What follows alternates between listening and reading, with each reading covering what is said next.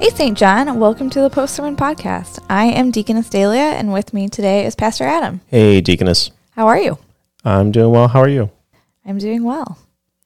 Today, we will be discussing your sermon from this past Sunday. So tell me, what was the text that you preached on? This is one of the All Saints' Day readings. So it was the first one, which is from Revelation chapter 7. And I just love this reading. It's talking about the great multitude that no one could number that John sees in his vision, from all tribes and peoples and nations and languages. And these are the ones clothed in white robes, their robes washed in the blood of the Lamb. It's just a beautiful picture of the last day, of the restoration of all things. Yeah, can we actually talk about the significance real quick of verse 4, how there's 12,000 people from each tribe? I was just thinking Jehovah's Witnesses take that number, 144,000, literally. So can you tell us like what John is saying in that verse? That's a good question. I haven't studied Revelation as fully as I could have, but one of the tricky parts of Revelation is to be careful of, as soon as you start taking one detail literally, don't you have to take all the other details literally, or how do you deal with this? And so some cautions as we read Revelation are to keep your eyes on Jesus. And here in the reading, we have the Lamb that was slain is on the throne. And so we keep our eyes on Jesus that way, that this is what it's all about. But as we know throughout Scripture, we have the 12 sons of Israel, and you have this 12,000, 12,000, 12,000, the sort of census of all of them. And it's almost a sort of complete number. We think about the 12 disciples of Jesus, right? This new Israel, these new tribes. I think it's just a sort of way of saying of everything is being completed and everything is being put right. And one of the immediate ways to challenge this idea of 144,000 being like the for sure saved, or this kind of greater collection of elect people that, like you mentioned, the Jehovah's Witnesses might do, is to keep just reading the text. And you jump to verse 9. After this, I looked and behold a great multitude that no one could number. Yes, and then it says from every nation. So now we're getting outside of the 12 tribes of Israel, right? Right. And so, again, anytime someone tries to say, here's this really specific concrete detail from Revelation, therefore it means these things, you got to be careful, because you should just let the other dominoes fall. If you can take this detail, then what about this detail? And what about this detail? Rather than, Revelation is meant to be a book of comfort. Keep your eyes on the Lamb. Keep your eyes on Christ.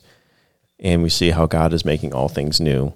So that's just some kind of general guardrails or cautions as we read Revelation. Be mindful of how closely do you lean into the details and try to concretize them for current events and whatnot. What was the central teaching of your sermon? The central teaching of the sermon is that Christ leads us Christians. And I really loved like how you did this in your sermon, because you were talking about the blind leading the blind. Yep. Right. Matthew 15 reference. That's where it comes up, as Jesus mentions the Pharisees and scribes, like the blind leading the blind.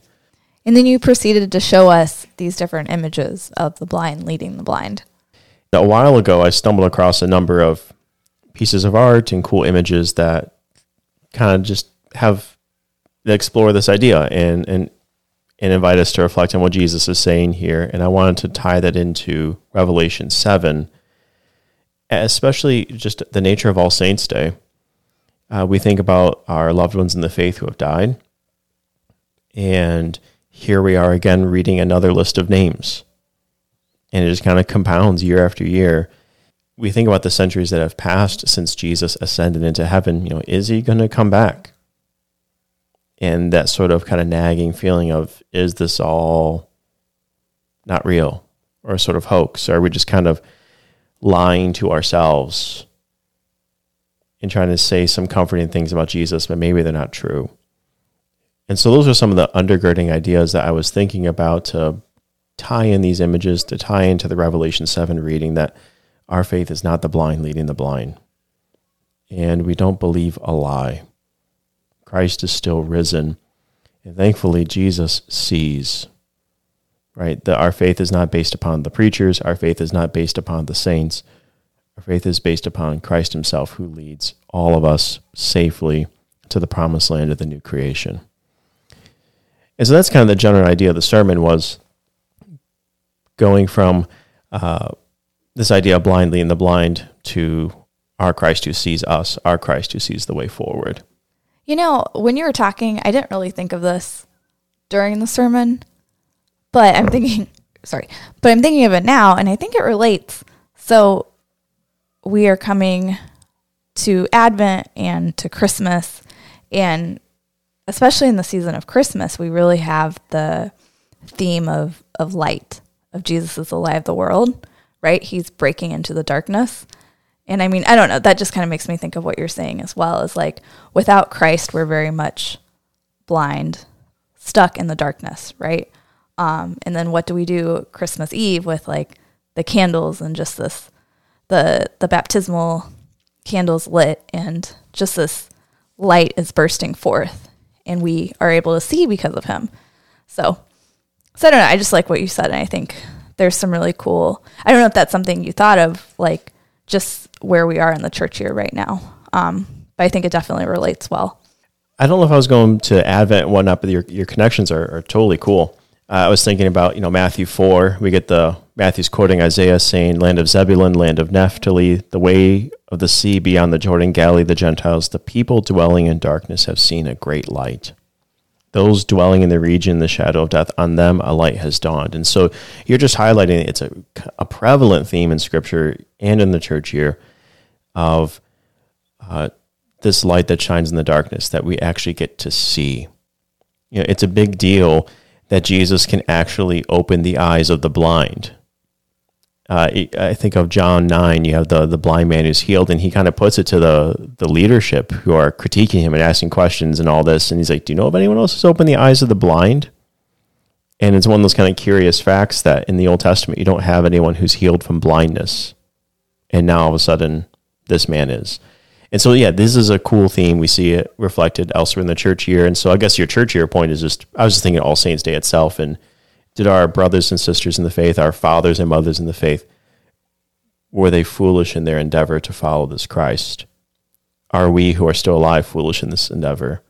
The answer is no, because we have Christ, and he leads us. I think one other place I was thinking of in Scripture, and maybe not light and darkness, but a challenge of seeing further than the present reality of things. I think of like the Israelites on the Exodus. Right? 10 plagues have happened. Pharaoh finally says, I'll let the people go. And they reach the sea, and their backs are to the sea, and now Pharaoh changes his heart once again, and the people are in panic. Right? And Moses intercedes for the people, and you get that response that they only need to be still. I mean, God is going to fight for them. And they had no way of seeing what that will look like, especially in the parting of the sea and all this. Again and again, God's people, we don't get to see as far ahead as we like, but we continue to trust our God who sees all the way through. And it's just it's an ongoing biblical theme. Yeah, that's a really cool connection too. I'm glad you brought that up with the Exodus. How did you intend to benefit your hearers in their faith or life? I think there's two ideas. One is just to offer a place of encouragement, to not despair, to not lose heart. Here we are again, All Saints Day, another list of names, but everything really is going to be okay in Christ. So it's meant to be a word of encouragement. And I think the other is to direct our people away from the world's sort of immortalization of the self, and how we try to, in the face of death, try to give ourselves an eternality that's not really eternal.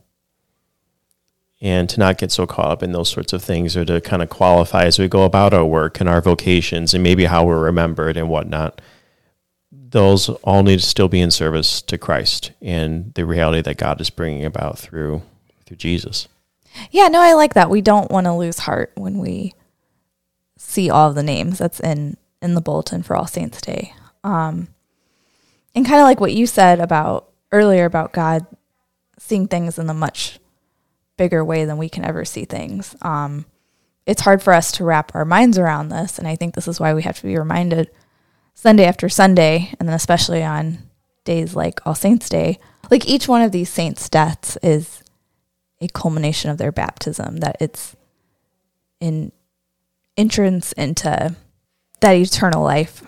And yes, I mean, they had eternal life when they were baptized, and just now they're with Jesus, awaiting their own resurrections, which they can see in a fuller way than we can see right now on earth. But to hear that message being proclaimed to us each week, I think is just really good and comforting, and gives us hope from outside ourselves, because we're not going to always remember that in that way. Absolutely. Yeah, and what you bring up here about baptism and remembering our loved ones, I mean, this is why All Saints' Day is such a special day in the church year. And as we near the last days and the last Sunday, and we think of the return of Christ, I like the placement of this feast day. And as it just thinks about the return of Jesus, but you already mentioned Advent, we're heading into a time of the year that's often very challenging in the midst of grieving. And so it's this rush of gospel comfort. And I don't know, I've really liked the All Saints' Day service each year, and what it provides, its placement, all of it. Yeah, no, I agree. I think it's great. And, it's really interesting too, because like in our culture, Halloween always dominates, right? And so, or even thinking like in the Hispanic culture with like Day of the Dead is this time as well. And so we can kind of see like these competing thoughts of how to look at death, or how we, is it okay that I'm saying this with Halloween? But there's that. It's just like almost a celebration of death, or a cheesing of it. Yeah, and I'm not saying like everyone's looking at Halloween in that way, I think trick-or-treating is so much fun, but I'm just saying like, it's just interesting to see. I'm sure we're all familiar, with like haunted houses are really big, and just this, we tend to think about death a lot more this time of year, which is what we are doing culturally. Right. So I think it is really a reminder of our mortality, or something like that. What it means to be afraid. Right? Exactly. Yeah. So then to be able to like come to church and observe All Saints' Day, and like, just, I don't know, to get our focus back to what all this really means, and not get distracted by other things. I guess that's just what I'm trying to say. Yeah. Yeah. And that the ending of the story is good. It's way more good than we could hope for. And it's not a lie that we're following. I have a here-submitted question. What can we say to people suffering the loss of a loved one who was not a believer? That's a tough one. Yeah, that's a heavy question for sure. Yeah, we talked about this question a little bit before the recording, Deaconess. And we're going to try to give some contours of answers. And I think one of the tough parts is I wish, we could talk a little bit more with the person who wrote this down. So please, if you're listening, pull us aside, and we'd be glad to talk more specifically to, the question of the why behind that question too. Right. We're saying it's a little difficult because we don't know what the question is behind the question, or where the person's coming from. Because this can be a very sensitive topic for, a lot of people. Right. And so our hope here is to, I said, kind of give some contours of answers and address the question and think through it in a few different ways. And so I guess we just ask even the listeners who didn't ask the question but may have wondered it, kind of journey with us through it as well. So where should we start, Deaconess? Well, I think something we had talked about was just naming the pain aloud, like saying this is sad, and this isn't good, and we know death wasn't supposed to be here, and it's hard to, and then when we don't think that they had faith in Christ, it's hard to find that comfort, right? That hope. So I think just being able to say that out loud and recognizing that is a good thing, right? Like, it's important. Yeah, I think especially as Christians, we can have this discomfort with uncomfortable things. Yes. And, we confess each week in the Creed that Christ will come again in glory to judge the living and the dead.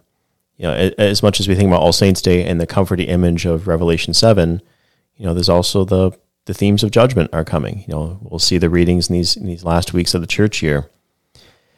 And this is part of the pain that comes with the gospel, is that there are those who are saved and those who are not. And so I like this idea of starting with just acknowledging that there is that pain, and is not a pain that is felt alone or only by some Christians. I mean, every Christian thinks about this question in one way or the other. Right? We're going to sit at meals with family members and friends, or we're heading into the holidays of the year, and these sorts of ideas are on our mind too. And so how do I talk about this now, or can I, or is it just such a taboo thing that we can't even lean into discussions of the faith? And so that pain is certainly felt, and it's always felt by Christians. We have been called out of darkness and into marvelous light, as Peter mentions, or even our baptism liturgy mentions this sort of thing too. And so some of it is to say that you're not alone in this sort of question, and that we all wrestle with it in different forms and to different degrees at points of our lives and in the year too. And so we just kind of wanted to name the pain aloud and commiserate a little bit with that. And then I think something else that I think might be good for you to mention is you were talking about sometimes you may be talking to a grieving family at a funeral where maybe the faith of that person was in question. Do you want to talk about that? Sure. And I think this is often a move that we run to when we first deal with the question, which is why we wanted to name the pain aloud and actually just let the pain be the pain, and not so quickly run to a solution or an answer. Or can we try to Tylenol this thing? But there are times when like a funeral home might reach out to me and say, hey, we had a death, and the family's looking for a pastor to perform a service, and you might not know these people, and this person wasn't in church, or this sort of thing, and would I be available to help? And sometimes I am able to, and I've done services like this over at the funeral home. And so in that moment, what do you say? Especially if someone I just don't know, family I've never met, and yet we're pulled together in this time. And what do you do in terms of proclaiming the gospel in that moment? I think one temptation is to try to preach the person into heaven after death. And I don't know if that's a right way to go about it. And for a few reasons. One is we are to leave these matters in God's hands entirely. And again, context behind the question, who's asking it, or any of us who are asking it, we do leave these matters into God's hands as well. And, the heart of the person, that sort of thing is all fair to consider, and all fair to make sure we kind of qualify our worry and our fear as well. And death is very much a final thing, and a funeral sermon is not going to change those things. Only God can. So that's one matter, is I try not to give into that temptation of preaching the person into heaven, but rather I'm tasked with looking at the actual living people in front of me, and what do we say to them in that moment. And so I guess I'll kind of speak to that. If that's all right, Deaconess? Yeah, I really like that distinction you make there. And so typically, in those sorts of situations, I will speak about that when we look around at the world, we all know within us that things just aren't right. Things are not the way that they should be, and we all just kind of inherently know this within our being. And I'm just sort of appealing to the realities of our createdness as creatures, that we were created good, very good. This world is good, very good, and yet it's not good. It is also broken and corrupted and disordered, and we all just kind of know that. And so part of that is just to appeal to that reality within all of us, and that we can see and feel, let alone the fact that here we are in a funeral home, and there's a body in the front of the room, and we know this is not good, no matter how much we try to soften it or speak weird positive aphorisms. This is not good. And then I try to, in my funeral message, direct us towards the God who will put things right. And so I'll often go to like a Romans 8 sort of place about the creation is in futility. The creation is groaning, the not goodness of this. And we have a God who will put things right, and is doing so actively through his Son who is crucified and risen from the dead. And that this is the Christian hope, and that's what we have, that our God will put things right and restore and mend what is broken, reorder what has been scattered. Why I take those calls from funeral homes, and when it works out for me to go and lead a service like that for folks that, are sort of church adjacent or have not been in church for a long time or just are out and out not Christian, is I get to proclaim the hope we have in Christ, because that's all we have at the end of the day. And to trust that God works through preaching. The Spirit calls by the gospel.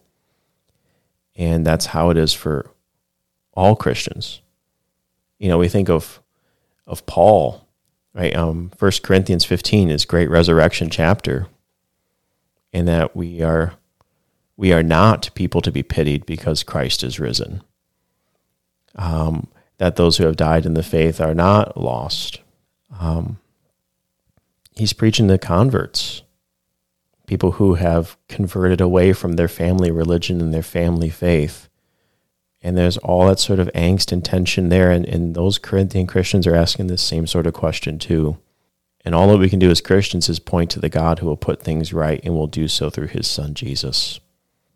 That's one way as I think about preaching the gospel in those moments. Yeah, I like that. Preaching the gospel to the family that's there.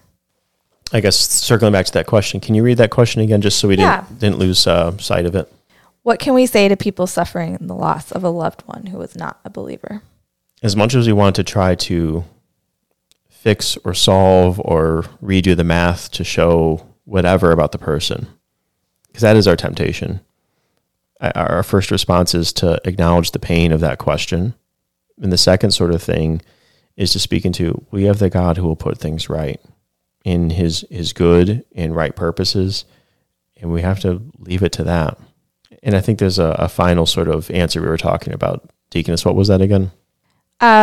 We have written down Romans 9 through 11. Yeah, Romans chapter 9 through 11. These are heavy-duty chapters in Scripture. So I already mentioned Romans. So talking about election. Yeah, talking about election. So I mentioned Romans 8, right, the creation, waiting, and frustration, and groaning and waiting for the redemption of our bodies. You get the great, verse that God works all things, according to his purpose, right? Nothing will separate us from the love of Christ.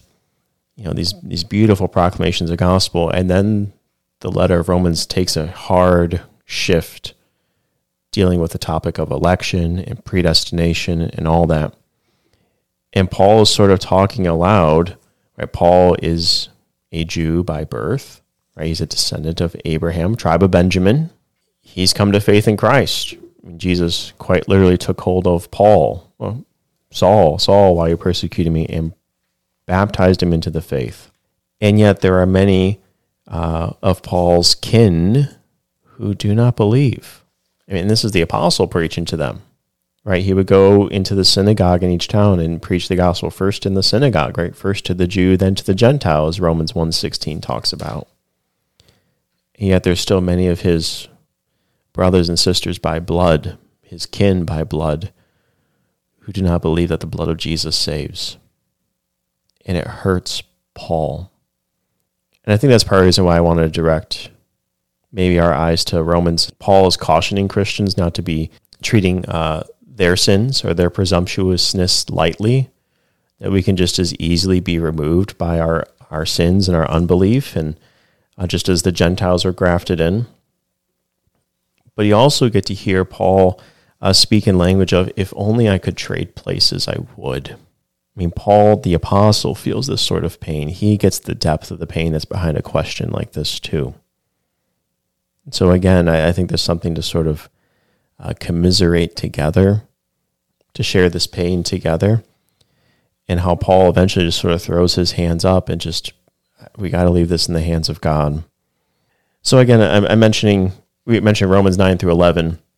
And so chapter 11 is where he's going to throw up his hands and just kind of leave these things in God's hands. But the reason why I want to bring up the whole unit is chapter 9. Listen to this shift of tone. Chapter 8 ends with, right, we are more than conquerors through him who loved us. Nothing will separate us from the love of Christ. Just awesome gospel proclamation. Very, very common funeral text is Romans chapter 8, right? nothing will separate us from the love of God in Christ Jesus our Lord. Chapter 9. I am speaking the truth in Christ. I am not lying. My conscience bears me witness in the Holy Spirit that I have great sorrow and unceasing anguish in my heart.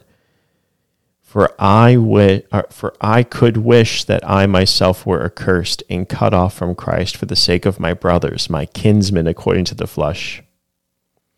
They are Israelites, and to them belong the adoption, the glory, the covenants, the giving of the law, the worship, the promises. To them belong the patriarchs, and from their race, according to the flesh, is the Christ who is God over all, blessed forever. Amen. I mean, Paul, if I could just trade places, I would. I think as Christians, we all have someone in our lives that we think about. If I could just trade places, I wish we could.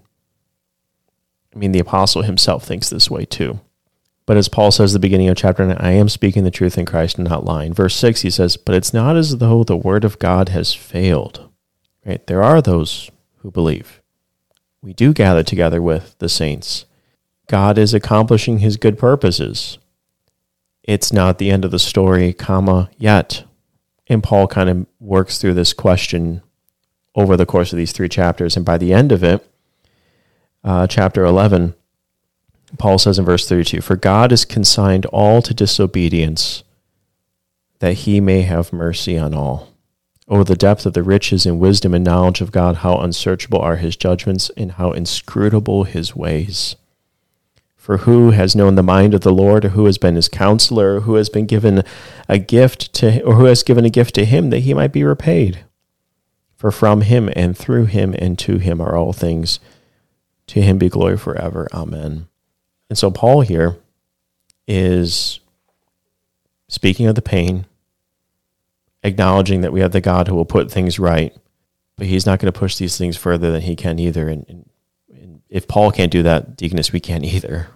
Yeah, I was just going to point out, well, you read it, but I really like how he ends, or how chapter 11 ends, 33 through 36, what you just read, how Paul is praising God and mentioning how unsearchable his judgments are and untraceable his ways, and just giving him the glory, even in spite of the sorrow that Paul has in his heart.